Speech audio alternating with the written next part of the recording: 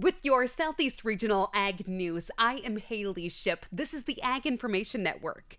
There's big and then there is big. The Land Report research team has recently issued a report detailing who are America's largest landowners.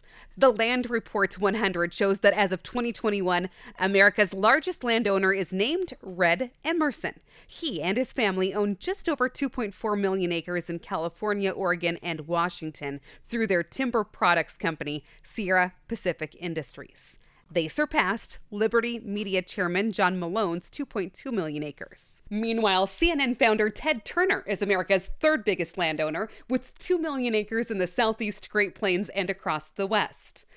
How did they figure this all out? Well, the Land Reports 100 research team analyzes transactions and scours records to determine who are America's leading landowners. That's how they broke the news in 2020 that Microsoft co-founder Bill Gates was America's largest farmland owner with more than 260,000 acres. They used the same methodology to identify the founder of the Shanda Investment Group as the owner of almost 200,000 acres of Oregon timberland this year.